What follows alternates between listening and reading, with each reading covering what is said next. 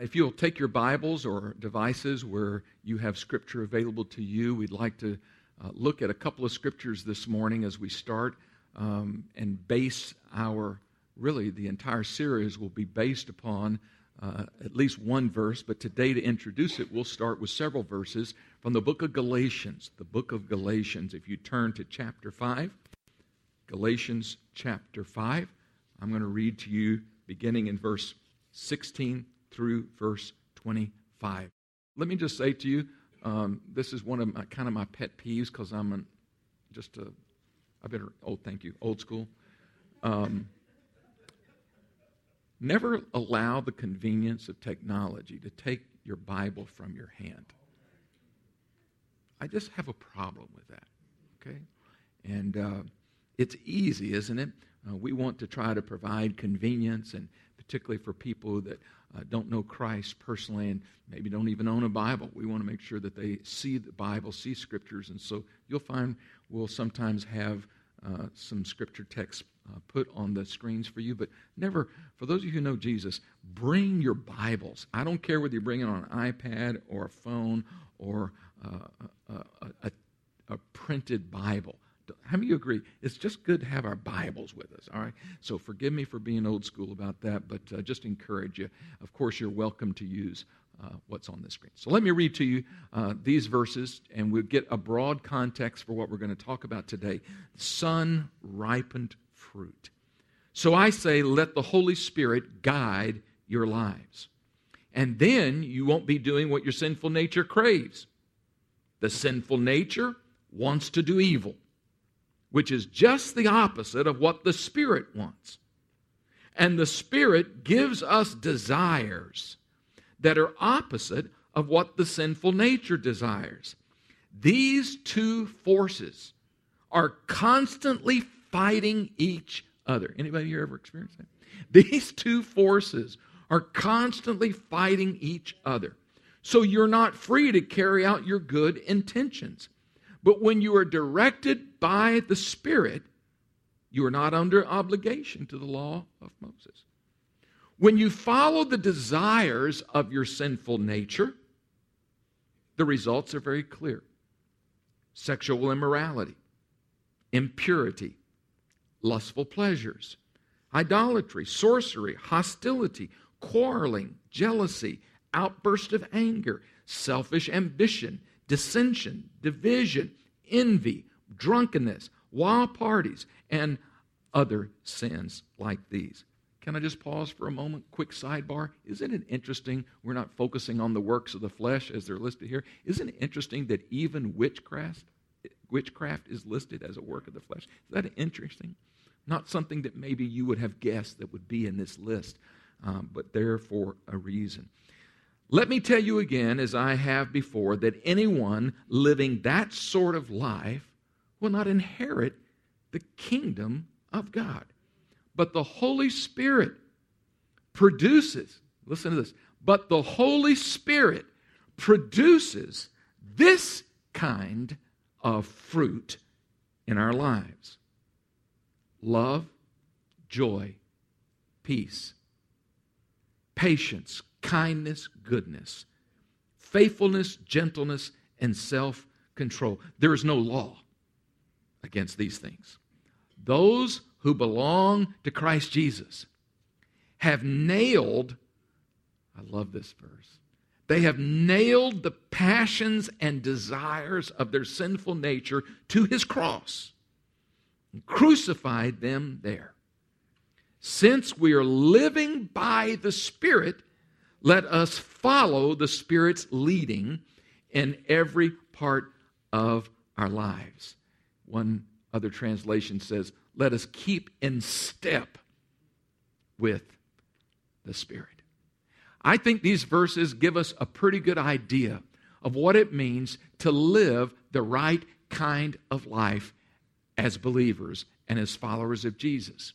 I'm going to get to the sun-ripened fruit and introduce it today, and starting next week, we'll begin to break down the fruit one part at a time. Today is introductory and some broad brushstrokes about developing the fruit of the Spirit. But before you can really comprehend what it means to develop the fruit of the Spirit, you have to understand this principle that I'm going to explain to you now. Did you notice that in the verses it simply said this? Talks about these two forces that are constantly at war and conflict with one another. Did you remember that part? So there's two forces at work in each of us. So it's important that we kind of get a hold of this concept and we really settle in on it, because there's discussions today and people who would argue these things. I think it's very clear in the Bible, but some people just like to argue. So let me see if I can just review this principle with you very quickly. There are two things spoken of as these two different forces or natures that are in conflict with one another. And they're mentioned here in Galatians. They're mentioned in the book of Romans extensively. And so we learn that there are two different natures on the inside of born-again Christians that are at war with one another. Let's identify them. First is the flesh. There's other names used for the flesh, depending upon the translation, Bible translation, or even Paul will change up his nomenclature throughout the New Testament. But they're speaking of the same thing. Sometimes it speaks of the flesh. Sometimes it speaks of the old man. Sometimes it speaks of, as we're reading this morning, the sinful nature. Do you notice that? All of that represents the flesh. The flesh is the old part of our being that was fashioned after Adam. For those of you that are here for our identity series, it's the Adam nature that dwells on the inside of us. We're born with that nature. It is a nature that is opposed to God, doesn't want to please God. It wants to do its own thing. It will do its own thing. It will rebel against God. Its mind is hostile against God. That's the fleshly nature. The thing that many times Christians don't understand is they assume that the moment they come to Jesus, that all disappears. I wish I could believe that. I really wish that I could agree with that viewpoint. I wish it were true, because we're stuck with a war going on the inside of us. Conflict that's going on all the time. The second part, the second nature, is the spirit nature in us. The Spirit, sometimes here referred to, is not the Holy Spirit, but it is the Holy Spirit part of our nature that He has now birthed on the inside of us as Christians.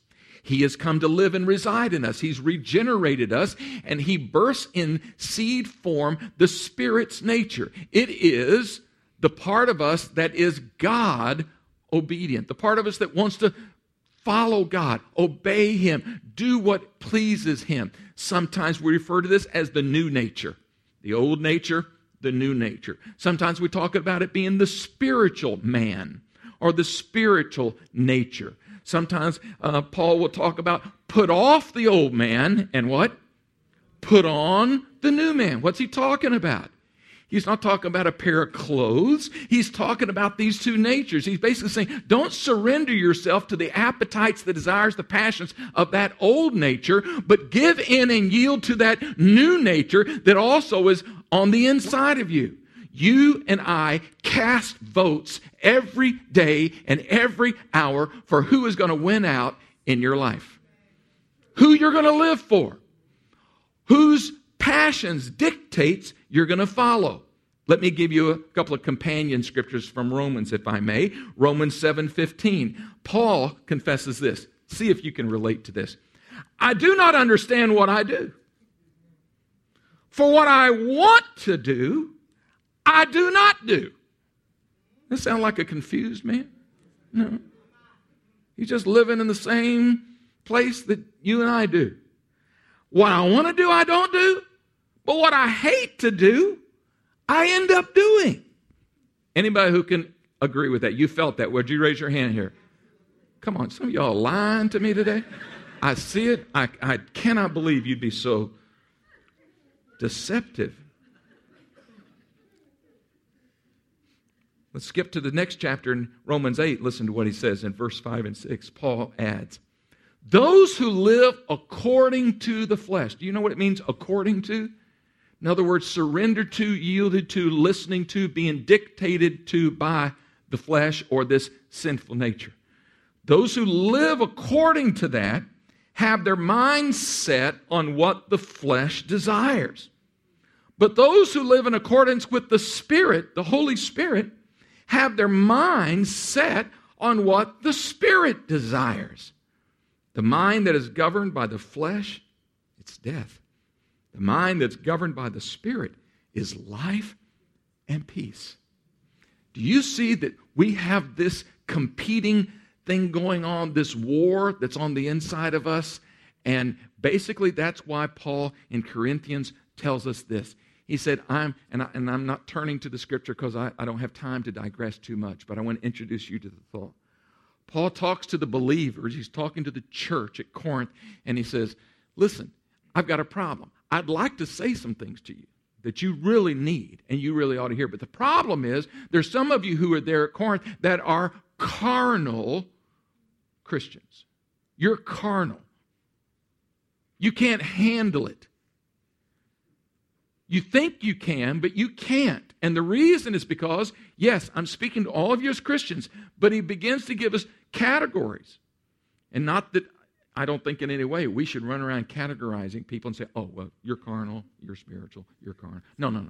But he's trying to make a point. He's saying there are some of you who are carnal, meaning you can't handle the deeper things because you're still having to live on the milk of the Word, even though by now you ought to be more mature. By now you should be out of that stage, but some of you are still in the stage of like spiritual infancy because you're acting like babies. Come on, someone could say amen to that. I mean, it's okay. That's how you could say, right? These people are literally called in Scripture carnal. Carnal Christians are those whose lives are controlled and directed by self, by the old man, by selfish intents, the old nature, the sinful nature. If we allow the sinful nature to dominate, direct, and we listen to that, by the way, the voices are always going on. You get the voices. I mean, okay, it may lessen a little bit the more mature you get, but the voices, you're going to get the voice. The question is, whose voice are you going to listen to? Who are you going to follow? What will you obey? A carnal Christian, and by the word there, the word is similar to the Spanish word carne, similar to that word, and it simply means flesh-based. A carnal Christian is someone who is controlled by, listens to, and predominantly follows the dictates of the sinful nature. But there are spiritual Christians. A spiritual Christian is not a perfect Christian, but a spiritual Christian is simply someone who is maturing to the point that they are more Spirit-directed in their life. So, we understand back to Galatians chapter 5 that this is the issue that he's talking us through, and he's basically saying, listen, we have decisions to make as Christians, and we have to decide how we're going to live. How are we going to live? Who's going to be in control? And even though you're a Christian and your sins are forgiven and Jesus has died for you and you've accepted that by faith, there are many Christians who are born again who you will see in heaven, but they are not living a Christ-directed, controlled life here on earth. It's sad, but it's true. Too many Christians are carnal Christians, and what God wants to do is raise us up to a higher level, to where we're no longer being controlled predominantly by those carnal dictates, but we're listening instead to what the Spirit of God is doing. And we have a new part of us, that Spirit part of us now, that He's saying, start yielding to that. And by the way, as you will notice in the text that we read, it basically presents, this is the big picture principle. If you live a life that is carnal, if you live a life that is controlled, dictated by the sinful nature, here are the things that will take place as examples. It's not a comprehensive, it is comprehensive, it is not an exhaustive list, but it is a sampling of the kind of activities and behaviors that will happen. Paul calls them the works of the flesh. the works, the behavior. This is what some of the things are going to look like. And go, that's a pretty awesome list, wouldn't you agree? Whew. I mean, everything from causing dissension with one another to drunkenness. I mean, it covers the whole gamut. He said, if you live a life that is controlled by the sinful nature, here's some examples of the kind of behavior that you can expect in your life. Gives a list. And then he draws a contrast. He said, however, if the Holy Spirit, through the spiritual nature that's on the inside of you, is in control, you're yielding more to that, here are some things that you could expect that will result from that kind of Spirit-directed life. And he refers to them as the fruit of the Spirit. By the way, I just always found it interesting that one, in the flesh, they're called works of the flesh, and on the Spirit, they're called fruit. Isn't that interesting? One's called works, the other's called fruit. It's almost like he doesn't even want to compliment the flesh by calling it fruit. He's just saying they're works, results. But when it comes to the Spirit's result in our life, he calls it fruit. A couple of general things about the fruit of the Spirit that answer the question, what is the fruit of the Spirit? I'm amazed at people who can't answer that question, actually. Oh, they may quote the verse 22, and say, oh, it's love, joy, peace, because you've memorized it. But what are they? First of all, they are divinely produced character traits. They are behaviors that are seen, experienced in the life of a person. Notice my phrase, divinely produced. No matter how hard you try, no matter how much effort you put into it, you cannot create fruit. Have you ever seen an apple tree that's going like this? Oh, I've got to make this apple happen. Oh, finally, whew, we got the apple. It's not the way fruit is grown, is it? That's not. Nor is it the way that spiritual fruit is developed and grown. These are divinely produced. It is a product of, it is a result of simply living the Jesus life. It's living a life that is ordered, controlled by Him and not ourselves. Each of the 9 fruit that we're going to study over the next few weeks, each of those 9 fruit or character traits are evident in the life of Jesus Christ. Not only is He our pattern and our example for a fruitful, fruit-filled life, He's also the source for leading a fruitful, fruit-filled life. He's an example, but He's also the source. You see, some people think of the list that we see here in Galatians 5:22. They look at it as simply an ethic, as just a moral standard. And they say to people, here's how you ought to live. I'm so glad this is more than just a moral standard. I'm so glad it's more than just some new law that gets put here. Say, all right, live like this. See if you can measure up to this. No, it's not that. It is the result of a relationship with Jesus Christ and yielding to His control in our life through the Holy Spirit. And the result of that is we live the Jesus life, and Jesus is the model. He's the pattern of those kinds of things. You see every one of them in full measure perfected in His life. He is the picture of love, the picture of joy, the picture of peace. But only Christ in you can produce those things. Otherwise, it's striving and it's legalistic and it's rigid and it's not life-giving. Are you getting it? Okay. So it's not just a moral standard or ethic. This is the result of living by the Spirit. One other interesting observation in general. Notice that fruit is singular. It doesn't say, and the fruits of the Spirit will be produced. Did you ever notice that? It's singular. Isn't that a little interesting?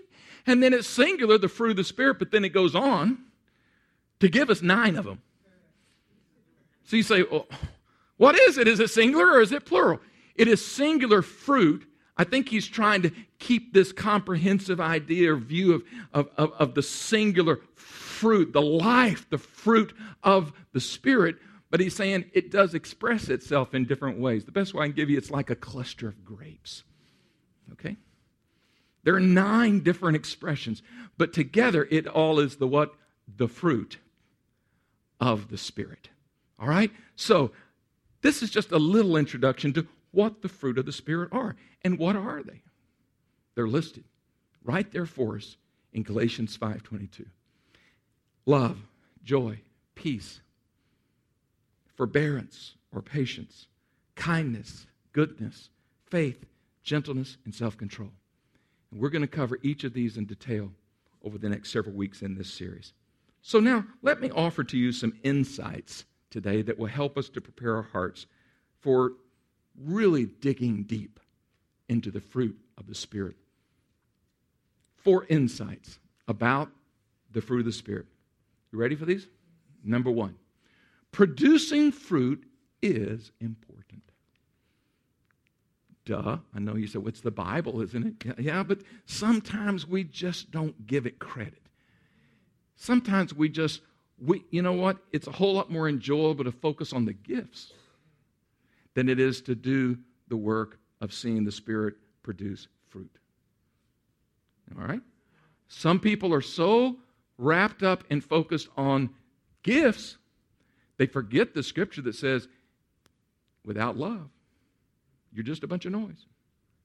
Am I right? 1 Corinthians 13, verse 1. So, producing the fruit of the Spirit is key. It's vital. And so we must put it in its proper perspective and its proper priority. First of all, it's important to God.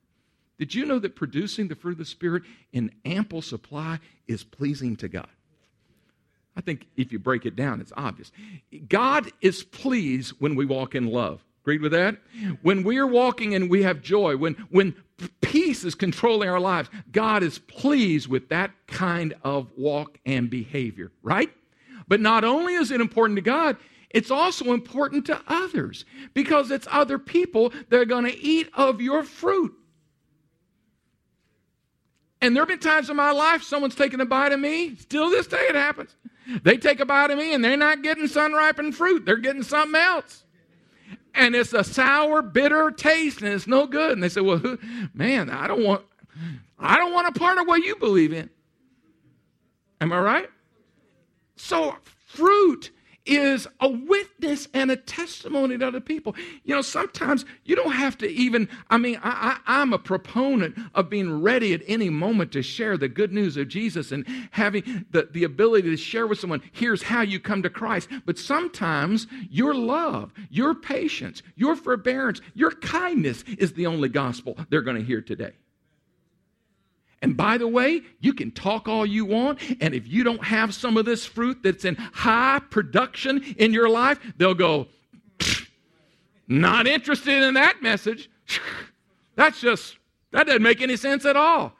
That's what Pharisees do, by the way. It's all talk. Do this, do this, do this, but there's no fruit to back it up.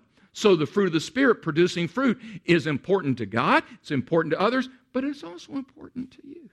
It should be important to you because guess what?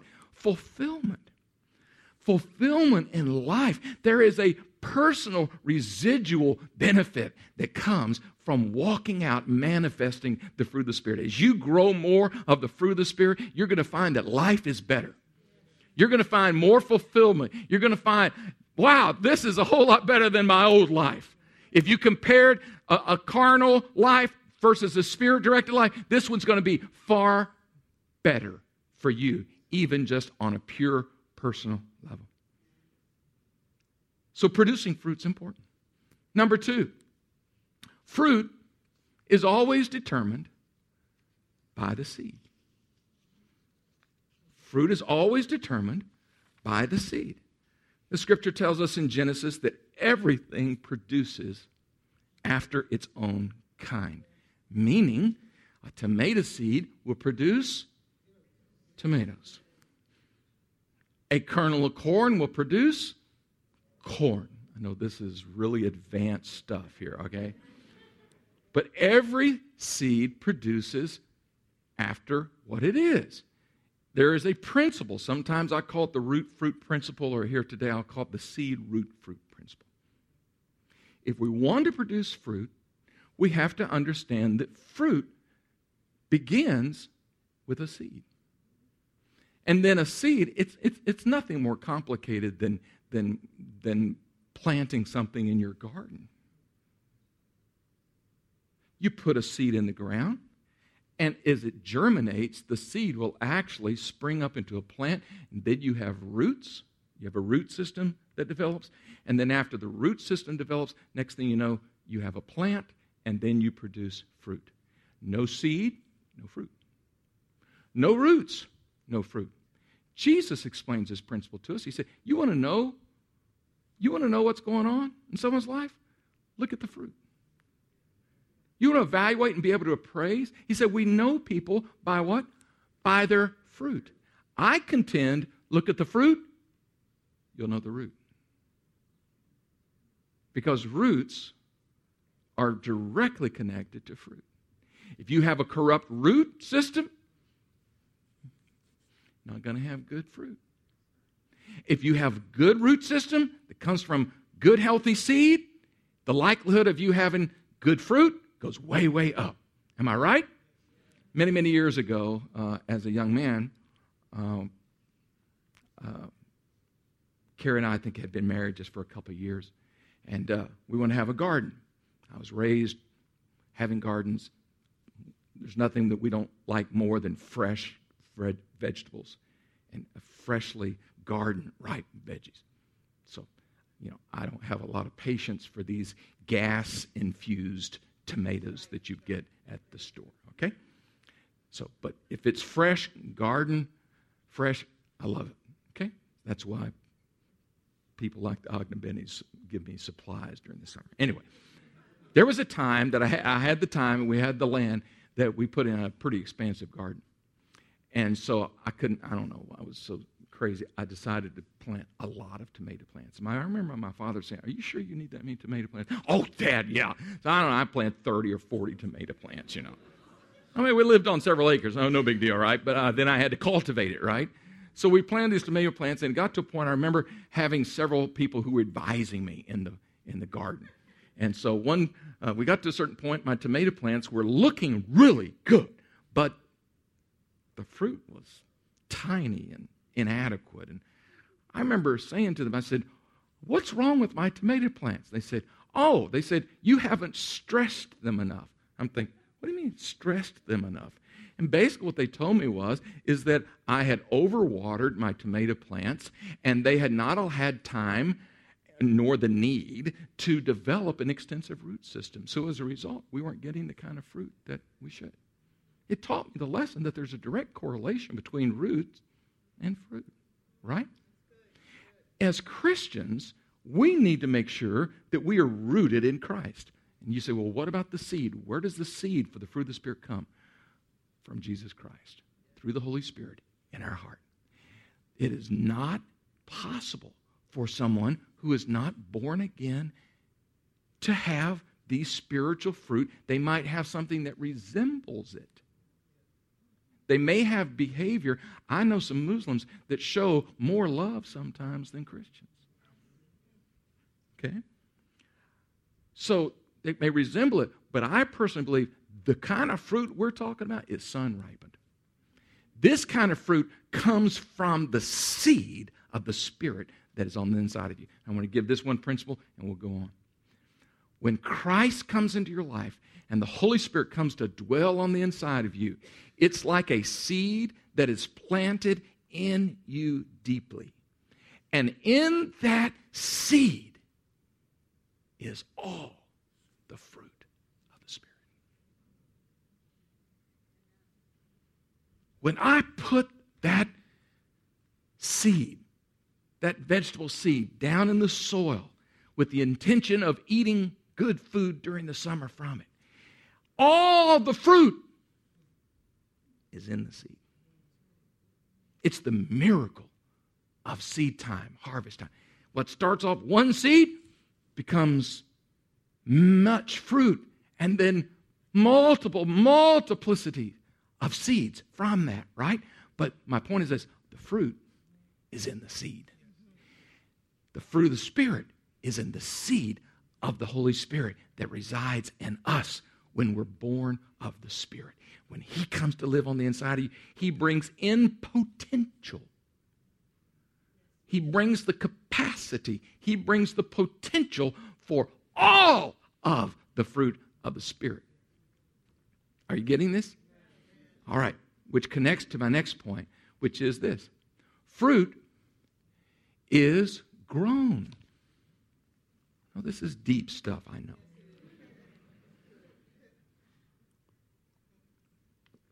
It's important that we know that fruit is not a gift. Fruit is not given. Fruit is developed. The fruit of the Spirit does not come by impartation. I cannot lay hands on you today and impart. Many times someone says, oh, please pray. I just need more of this or that, and they're giving fruit. I just need more love. I can't lay hands on you and impart love. You might have some sense of God's love around you, but I can't lay hands on you and impart joy. If I did, I'd start new seminars, or we'd write new books, or we'd do something, right? No, it doesn't work that way. It doesn't come by impartation. There's nothing that simply replaces the fact that fruit is grown and developed. And this is not the kind of fruit, sun-ripened fruit that we're speaking of here. This is not the kind of fruit that you go to Food Line or Farm Fresh to buy. You don't go to your local vegetable market and buy the fruit of the Spirit. This is not bought. This is grown. And it takes time. It's not instantaneous. Wouldn't it be nice if it were? But instead, we have Christians on a continuum of maturity levels with all different levels of fruit. And so we have to understand that it's not instantaneous. We're in a society where we think everything's got to be done. I mean, we're microwave-based Christians. We want everything like this. We want it convenient. We want it quick. Right? It's the kind of consumers that we've been trained to be. It doesn't apply to your Christian walk. Just make note of it. It doesn't apply. And so we have to understand fruit is grown. Fruit is grown. The fruit of the Spirit is not something you go buy in a seed packet or from a vendor. You don't borrow, buy, inherit, or get it from your parents. It's not. It is something that must be homegrown from the inside out. One more point. I'm done today. Sun-ripened fruit is the result of our relationship with Christ. The Scripture tells us in John chapter 15, Jesus explains to us the secret. It's not just the secret to fruit bearing, but it's the secret to life through Christ. In verse 4 and 5 of John chapter 15, let me read it. Abide in me, and I in you. As the branch cannot bear fruit of itself unless it abides in the vine. Picture a vineyard. Unless it abides in the vine, neither can you, unless you abide, are connected, have union in me. I'm the vine, and you are the branches. He who abides in me and I in him, he bears much fruit. For without me, you can do nothing. Listen, the key to fruit production is the connection between you and Christ. It is the relationship, fellowship, communion, exchange, flow of life between you and him. And when you start abiding more in him, staying connected, staying united, let there be a flow of life through prayer and Bible study and walk with God and others. When you do that, your fruit production goes up. But when it's only a Sunday fix, when it's just when I get time, somehow get around, Lord, to that, you're going to find fruit production minimal at best. Fruit is the natural, organic, I should say supernatural, the supernatural, organic result of being connected, Abiding, living in, staying connected with Christ. Just because you have eternal life does not guarantee that you are abiding in Him. You had an initial connection, but now you are responsible to abide. The flow is there. It'll flow into you. The life to produce fruit will come into you only as you stay connected with Him.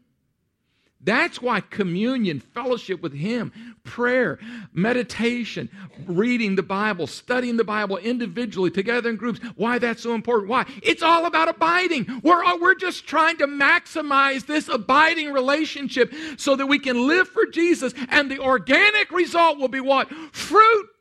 Fruit. It just happens if there's the abiding principle going on. So I leave you with this. We have to be connected with Jesus. Disconnected from Jesus, in a relational way I'm speaking, makes it impossible to produce any fruit. We will have no signs of life unless we simply remain in Christ. Only in Christ can we live a Spirit-directed life. And that will be a life that produces an abundant harvest of the Spirit, of the fruit of the Spirit. I hope that these principles help to introduce you and give you a new focus on sun-ripened fruit. What it is, some principles that govern it, and then we're going to study over the next several weeks the individual parts of that fruit. Could I ask you to close with me today by standing? And I want to ask you just a very, very direct question. How connected are you? I'm the vine and you are the branches. How connected are you to the vine today? Do you have the kind of relationship that is producing the right kind of fruit? I pray that you'll determine today to have that kind of walk with God. It begins with the decision to make Jesus the Lord and Savior of your life. I want our prayer teams, ministry teams to come forward, please, to the front. It begins with a relationship with Christ. But then it is maintained by ongoing daily decisions that say this: I'm not going to be a carnal Christian. I'm going to be not a self-directed. I'm going to be a Spirit-directed Christian. Would you make that decision today? Make a decision to no longer be carnal in the way that we live. And choose. Remember the war? The forces battling inside? Decide today to regularly say yes to what Christ wants in your life and say no to what the old sinful nature dictates. It's your call. It's your decision. Every minute, every hour, and every day, decide to be Spirit-directed and Spirit-controlled. Fruit development will just take care of itself. Would you close your eyes? Immediately after I pray, I'm going to ask for those of you that need to make that decision, that initial decision to connect by faith with Christ. I want you to make your way up to the front immediately when I say amen. You can even start your way up here now if you want. And I want you to tell one of these two ministry teams that I've made a decision today to let Jesus be my master, my Savior, my Lord. Pray with me to seal that decision. And the rest of you, I'm going to ask you this as I close in prayer. If you're here this morning, you say, the Holy Spirit's really convicting me today that I've been living a self-controlled, self-directed life, and the sinful nature's been winning out. But starting today, I'm making a decision to let God's voice, God's Spirit, win the day. If that's your cry, heart cry, would you just raise your hand so I include you in this prayer? Say, that's me. God's been speaking to me today, this service. I see several hands all over. Yes, put your hands down. Let's pray. We confess, Lord, that too often we fall into the habit and the pattern of that sinful nature, following its passions and dictates and appetites. And Lord, today we repent of that. But we're making a quality choice today, an act of our will. We choose today to listen to and follow the dictates, desires, and control of the Spirit of Christ that dwells in us. Lord, we ask that you would strengthen us in that resolve. Come alongside of us, Holy Spirit. Comfort us and counsel us as we pursue God. Because we want to be those spiritual Christians. We want to be those people that other people look and they see fruit, they taste of it, and they go, wow, that's great. And we can point them to you. So, Lord, we make that decision today. In Jesus' name, amen and amen.